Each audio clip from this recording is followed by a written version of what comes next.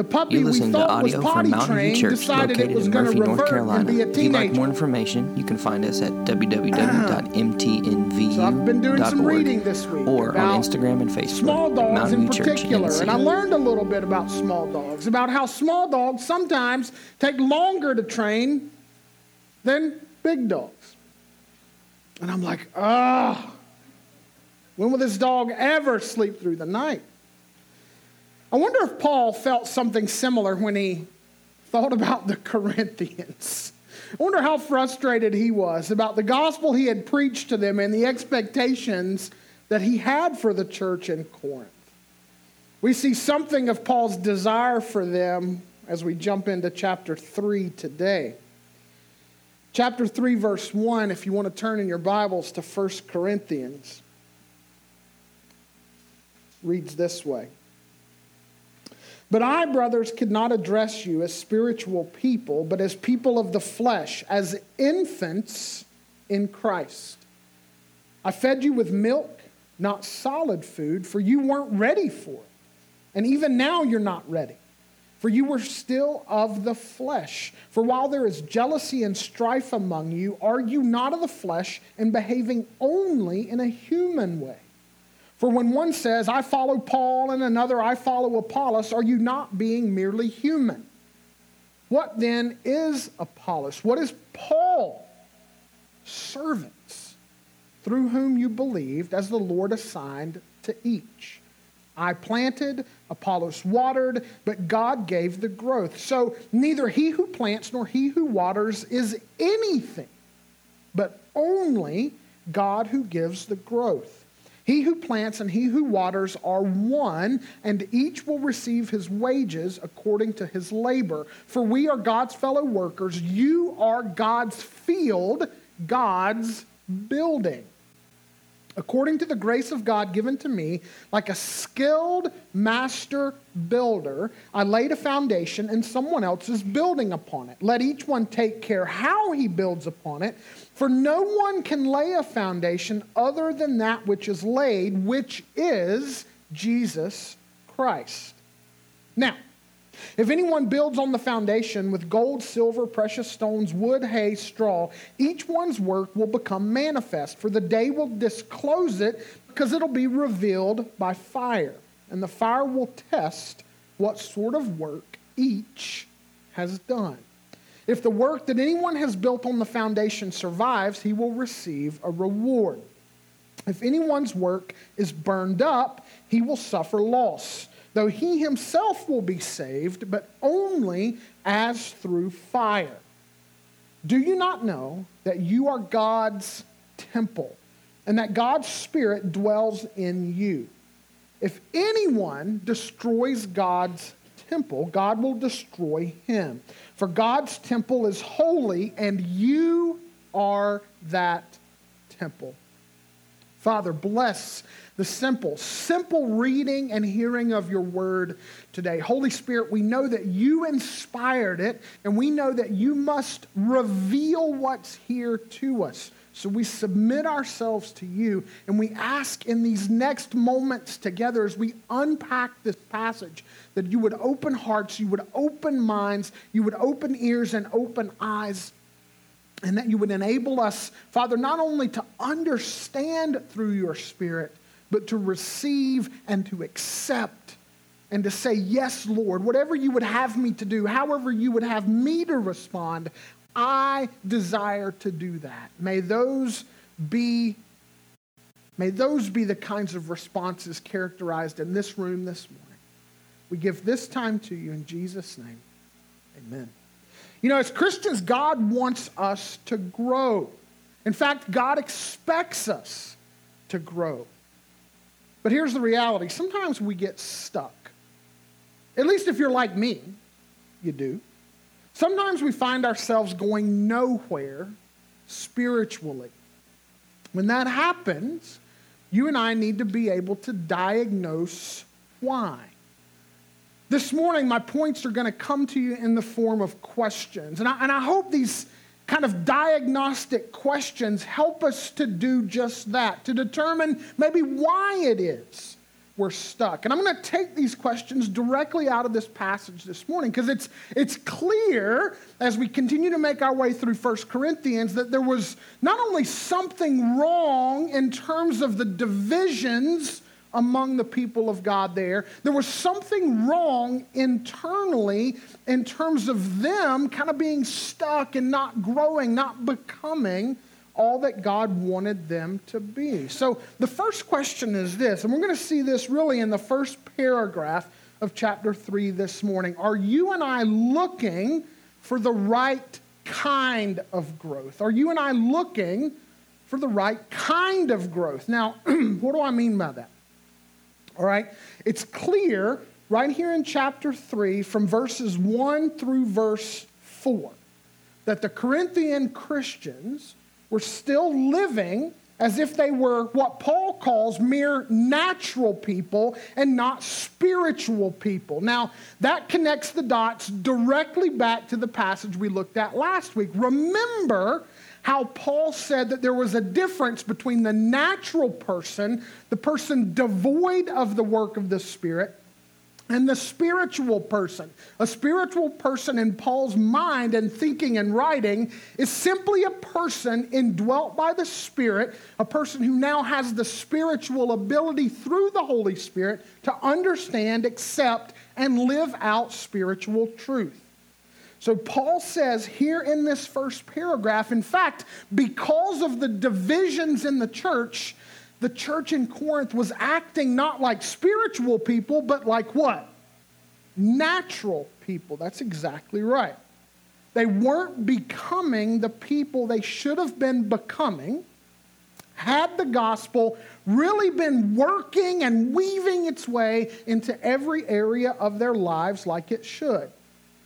Now, here's what's incredibly important for us to note up front. Paul did not measure their lack of maturity by their lack of knowledge. All right? In fact, if you go all the way back to chapter 1, verse 5, Paul praised God that the believers in Corinth had been enriched in every way in all speech and all knowledge. So theological knowledge, understanding of the gospel wasn't a problem. Paul said that by God's grace they had been given all knowledge. Notice also that Paul didn't measure their immaturity by their lack of spiritual gifts.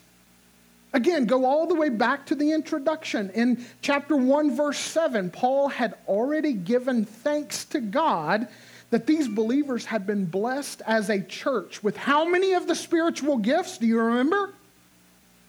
All of them. Every single one of them. And not only did he not measure their immaturity by their knowledge of their spiritual gifts, he didn't measure their immaturity by their lack of teaching or their lack of teachers. After all, the Corinthian church had been taught by some of the very best that the early church had to offer. Paul himself, Peter, Apollos, all of these men, these great men of the faith and these men of great ability to teach the Word of God had come to them at one point or another and had taught them. And so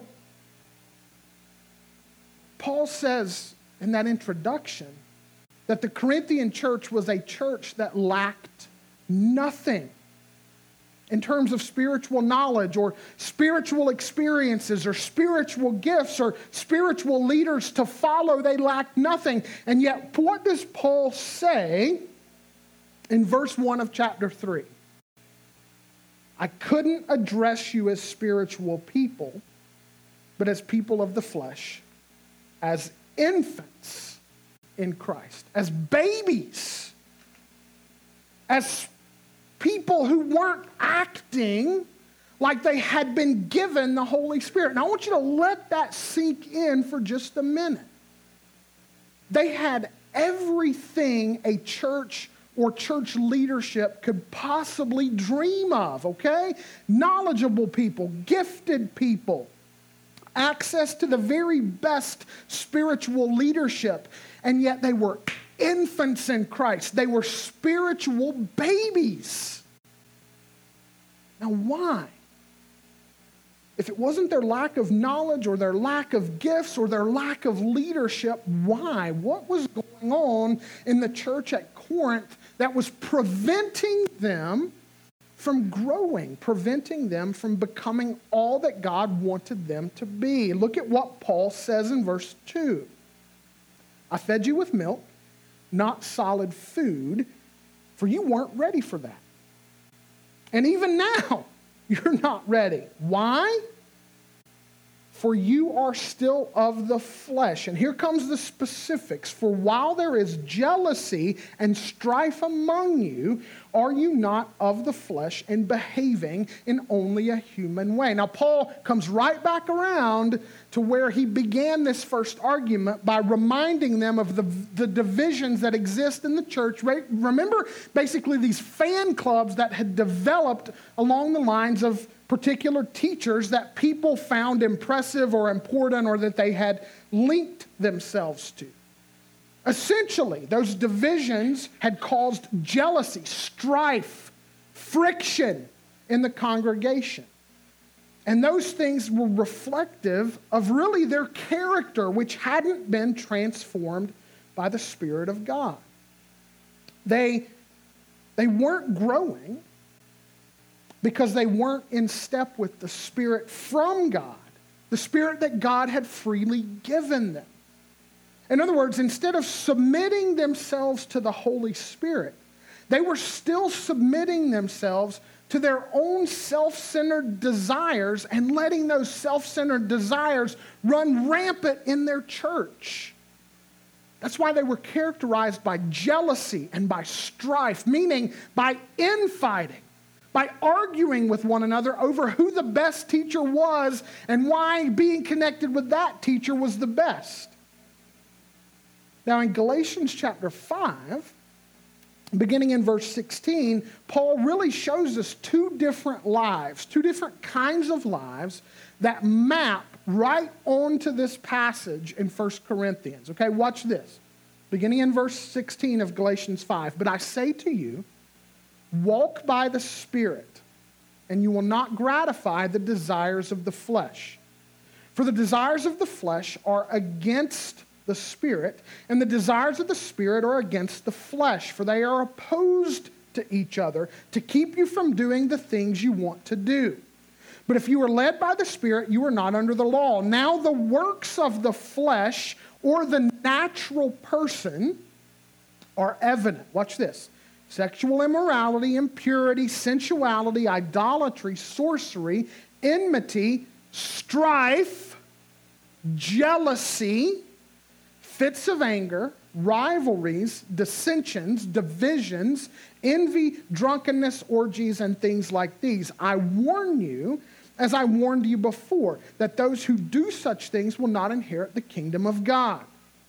But the fruit of the Spirit is love, joy, peace, patience, kindness, goodness, faithfulness, gentleness, self-control. Against such things there is no law.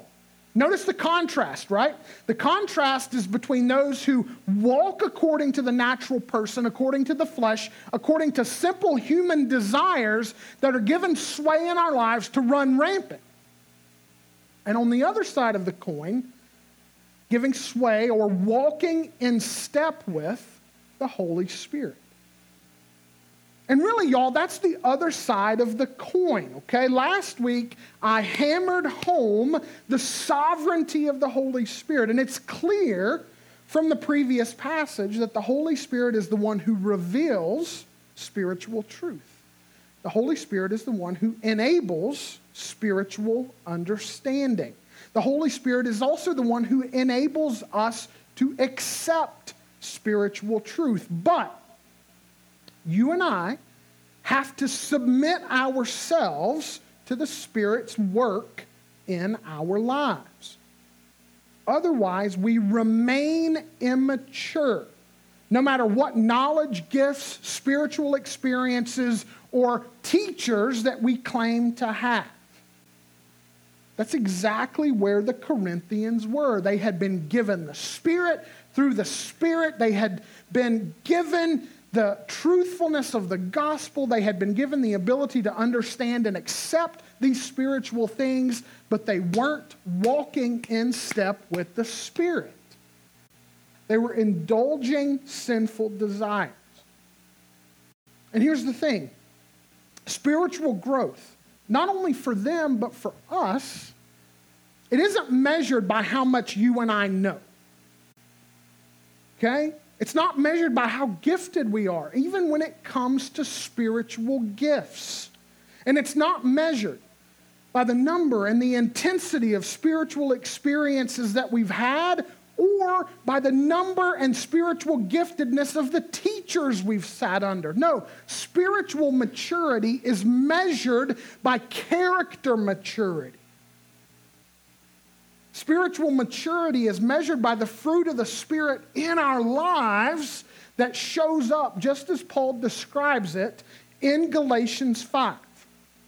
For the fruit of the Spirit is love, joy, peace, patience, kindness, goodness, faithfulness, gentleness, self-control. And notice that those aren't separate things. No, Paul says the fruit of the Spirit is singular. It's like a cluster of grapes. The fruit of the Spirit is this cluster of things. And so when the Spirit works in our lives, as we walk in step with the Spirit, as we give sway to His work, it's our character that begins to transform. So that we're not characterized anymore as the Corinthians were by jealousy and strife and those kinds of fruits of the flesh. Instead, we're characterized by love and joy and all of the other fruits that go with the Spirit. This is the reason, by the way, that Paul says what he does about love in 1 Corinthians 13. Now, that's a long way off yet, but when we get there, you're going to see how it fits. Listen to what Paul says, beginning in verse 1. If I speak in the tongues of men and of angels, but have not love, I'm a noisy gong or a clanging cymbal. And if I have prophetic powers and understand all mysteries and all knowledge, and if I have all faith so as to remove all mountains, but have not love, I am what? Nothing. If I give away all I have and I deliver up my body to be burned, but I have not love, I gain nothing. Exactly right. This also means that other measures of maturity are terrible measures of maturity. But we can easily fall prey to these things, okay? We shouldn't ever think of ourselves as growing because our theological knowledge is increasing. If our biblical and theological knowledge is increasing, it should be doing so because we increasingly love God and want to know God more. After all, when you love someone, you want to do what? Get to know them.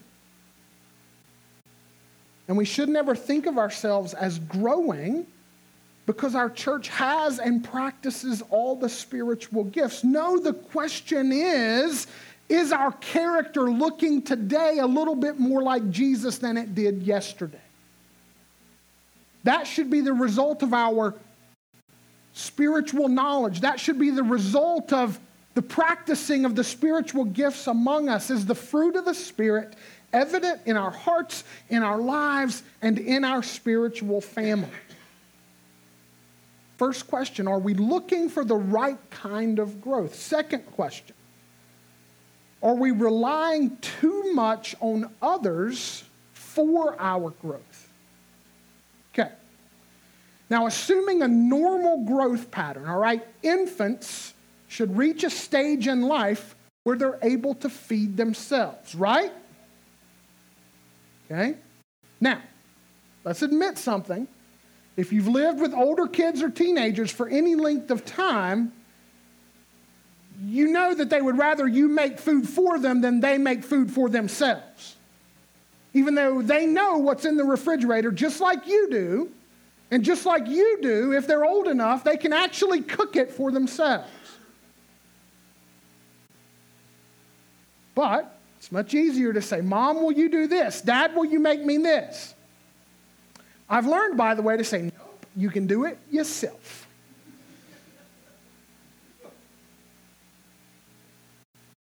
But if a normal growth pattern holds true, infants should reach a stage in life where they're able to feed themselves. Now, it should also be so among Christians. Here's the thing. Because the Christians in Corinth were aligning themselves with various teachers, it certainly seemed to Paul like they didn't understand the role of those teachers and the role of God in spiritual growth. Notice what Paul says in verse 5. He says, okay, let me make sure we're all on the same page here. What is Apollos? What is Paul? Servants. That's it. And then he goes on to offer this analogy, right? He says, I planted, Apollos watered, but God gave the growth. So neither he who plants nor he who waters is anything, but only God who gives the growth. Now, just so we're clear here, Apollos, Paul, Peter, myself, Justin, anyone who teaches you the word of God, servant. That's it. Who gives the growth? Who gives the growth? Who gives the growth? God gives the growth. Teachers are servants, God gives the growth. Now, I'm afraid, like the Corinthian church, too many Christians want a pastor or an author to spoon feed them. Let me say that again. Too many of us are way too dependent on servants to feed us, when if we're mature at all, we ought to be feeding ourselves and trusting God to grow us.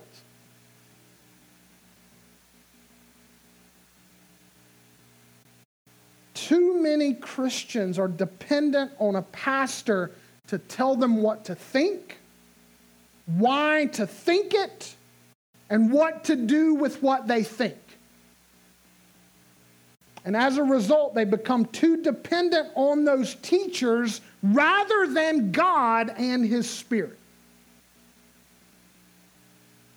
Now, okay, there's a qualification here, and I said it last Sunday, and I'm going to say it again. Faithful teachers are a gift from God for the health and the growth of the church. But they become a hindrance. I become a hindrance to you when you depend upon me for your growth rather than depending on God who gives the growth. Being spoon-fed is important when you're young in the faith. It's vital, okay?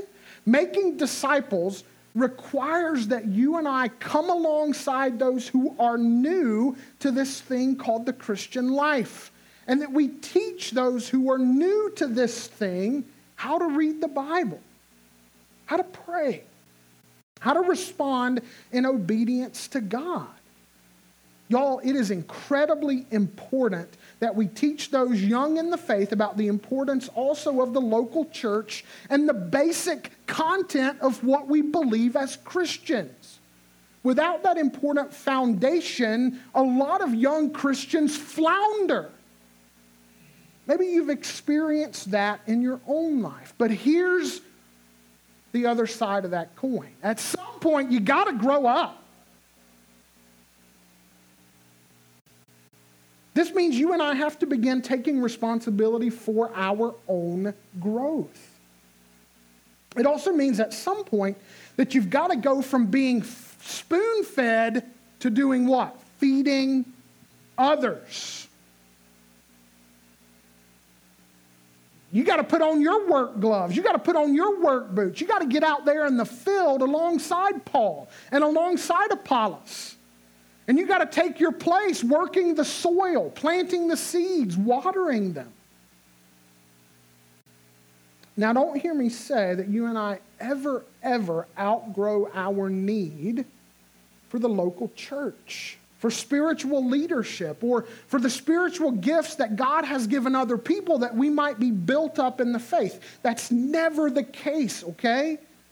God has put those people around us in order to help us grow. But listen to what the writer of Hebrews told the believers to whom he was writing. This comes from chapter 5, beginning in verse 12. Sounds very similar to what Paul's saying right here. For though by this time you ought to be teachers, you need someone to teach you again the basic principles of the oracles of God. You need milk, not solid food. For everyone who lives on milk is unskilled in the word of righteousness, since he's a child. But for solid food is for the mature, for those who have the powers of discernment trained by constant practice to distinguish between good and evil. Did you catch what the writer of Hebrews says? He says, though by this time some of you ought to be giving away what you've been given. Some of you ought to come off the spoon feeding and begin feeding others. Now look, this doesn't mean that every person in the body of Christ has the gift of teaching. But it does mean that our growth should follow a progression from milk to solid food, from spoon feeding to feeding ourselves and feeding those who come behind us. Now, perhaps you're stuck today in your own growth. Perhaps you're not growing because you're too dependent on others to feed you, rather than learning to feed yourself and feed others. Perhaps you're not growing because rather than being spoon-fed, you need to take up the Word of God and you need to get alone with God and you need to ask God to feed you.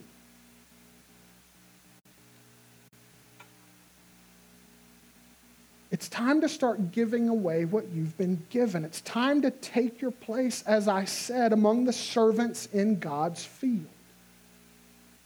The reality is that remaining dependent only on the pre-digested meals that I regurgitate to you every week will not lead you to maturity. Now that's a pretty picture, isn't it? But that's what you're getting. Because I've spent time studying the Word, I've spent time soaking it in and attempting to learn what it says and have God affect my own heart with it. And I'm back there and I'm trying to prepare this meal and I'm eating it and then I'm going, ugh. Right? I promise you, you will never get full off of that. Take that picture with you. Thank you, and you're welcome. The point is this. Preaching alone does not disciples make. Preaching alone does not disciples make. If you only ate once a week, you would not survive. Some of us would survive longer than others, but you wouldn't survive long. You got to eat from the Scriptures. As you grow, you got to learn to go there yourself. Third question. Are we building on the right foundation with the right materials?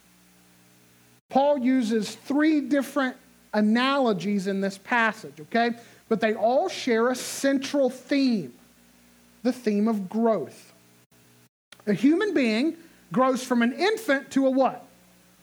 An adult. A plant grows from seed to mature fruit-bearing vine or tree. A building grows out of a collection of materials that are put together in a particular way with particular skills. That's where Paul goes next. Verse 10, he says, according to the grace of God given to me, like a skilled master builder, I laid a foundation, and someone else is building upon it. Let each one take care how he builds upon it. For no one can lay a foundation other than that which is laid, which is Jesus Christ. Now, if you've built anything at all, you know that it's not only a matter of skill, it is that, and Paul says that, but it's also a matter of the materials you use. If you want a quality building, you got to use quality materials.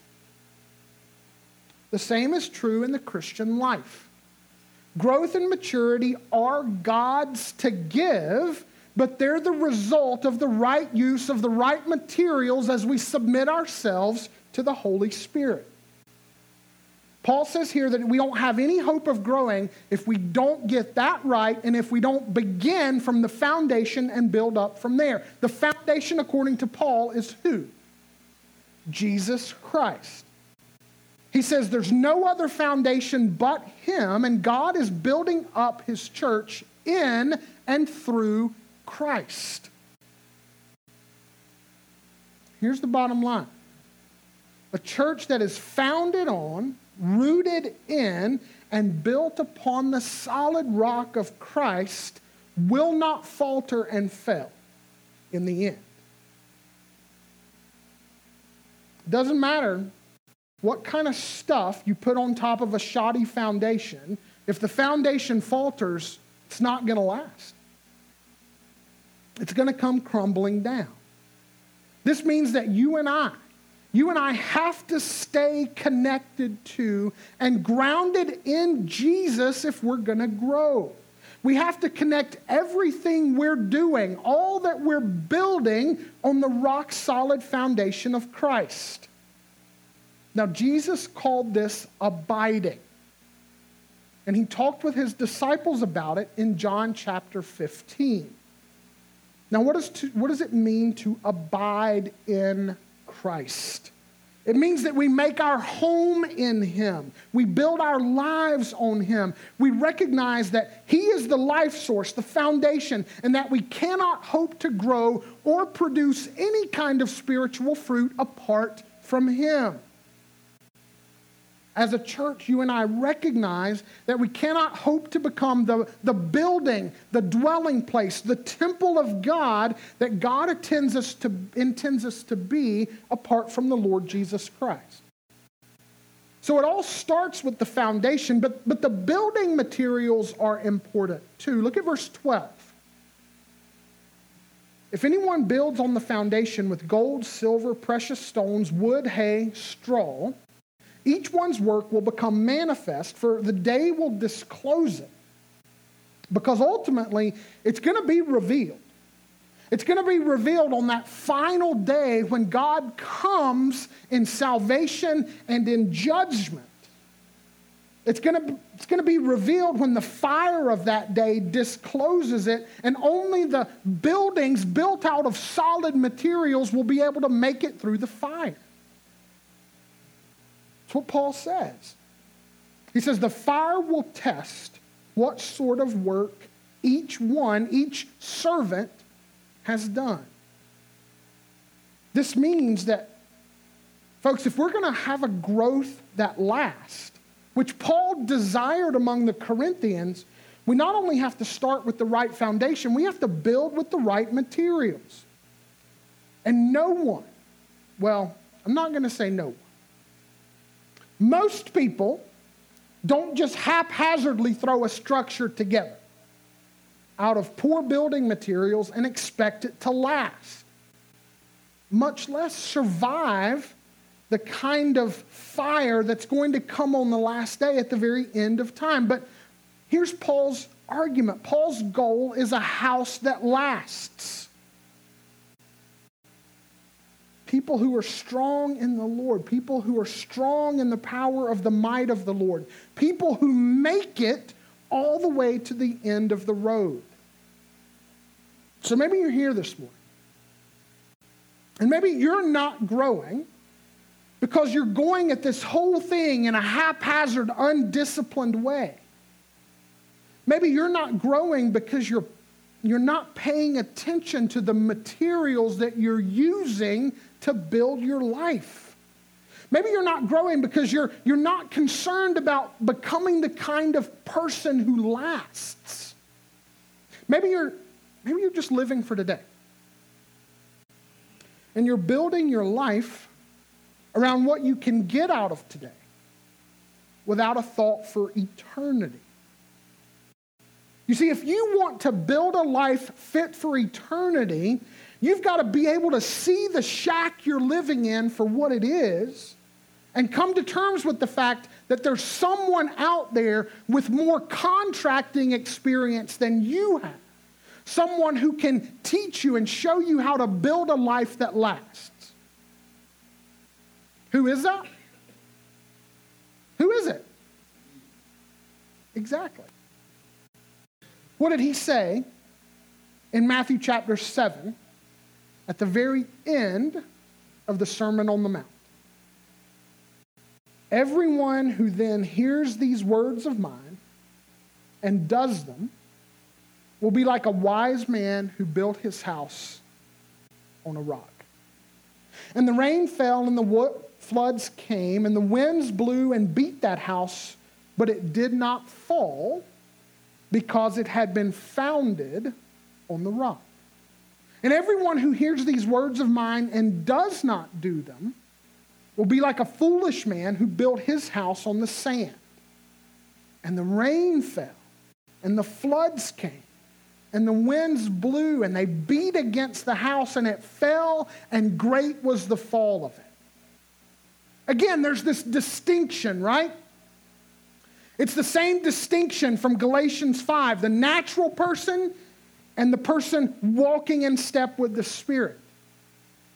It's the difference between the person who builds their house on a foundation of sand. The storms come, the waves crash against it. Does it last? No. But Jesus says, the person who builds their life upon Him, invites His Spirit to come and to dwell within, that person is strengthened against the waves. That person is strengthened against the storm. Why? Because that person is built on the solid rock foundation of Jesus and His Word. So what kind of building materials are you using to build your life? What's under your feet today? What are you standing on? Maybe you're not growing because you're frankly standing on quicksand and you're sinking faster than you can pull yourself up. Folks, only the foundation of Jesus is lasting and solid, and only the foundation of Jesus will give you what you need to build a life that lasts. Final question is this. Maybe you're not growing because you've forgotten who you are. Have we forgotten who we are? Verse 16. Do you not know that you are God's temple, and that God's Spirit dwells in you? If anyone destroys God's temple, God will destroy him, for God's temple is holy, and you are that temple. All right, so it's pretty clear that the house that Paul has in mind in this passage is the temple, and more importantly, the church as the dwelling place of God. So Paul kind of closes out this little argument by reminding the Corinthians of who they were. If they were going to grow, they had to remember that they had God's Spirit living within them. They had to remember that they were the dwelling place of God, that they might then become all that God wanted them to be. You see, if they were the temple filled with the Spirit of God, then they needed to begin living like God was living among them and in them. Many times, you and I have to be reminded of the same thing. We have to be reminded of our God-given identity in Christ. Maybe you have to be, maybe you need to be reminded of that this morning. Brother, sister, maybe you've forgotten who you are. Maybe you're not growing because you've forgotten that the very Spirit of God dwells in you, that you are a saint, a set-apart one, that you now have the power within through the present Spirit to understand, to receive, to accept spiritual truth, and to walk in the way of holiness. Maybe you've forgotten that you've been set free now to serve God. Maybe you've forgotten that the very power of God dwells in you to help you do that. Maybe you're not growing because you've let other voices crowd out the voice of the indwelling Spirit. And you need to clean house this morning. I mean that in kind of a literal way. If so, what might house cleaning look like for you today? Maybe it's time this morning to allow the Holy Spirit access to those rooms in your heart that you've kind of kept padlocked. Maybe it's time to take those do not disturb signs off of those locked doors and surrender yourself to the Spirit's work. Maybe it's time for you to surrender the keys to the house and allow the Lord to take over and to make you into the dwelling place He wants you to be. Now we're right back around again to the very beginning of the passage. We're right back around again to taking Galatians 5 and mapping it right onto this passage. You and I may have the Spirit of God, but the question is, are we submitting to and surrendering our daily lives to that Spirit? If you're a Christian, you are God's temple, and His Spirit lives within you. Therefore, I want you to hear this. You can turn things around. You don't have to be today what you were yesterday. You don't have to do the same things. You don't have to think the same thoughts. You don't have to give in to the same old habits. You don't have to give in to the same old destructive thoughts and emotions that are tearing you apart and that are tearing your relationships apart, just like they were in Corinth. You can live differently as you submit yourself to the Spirit of God who dwells within you.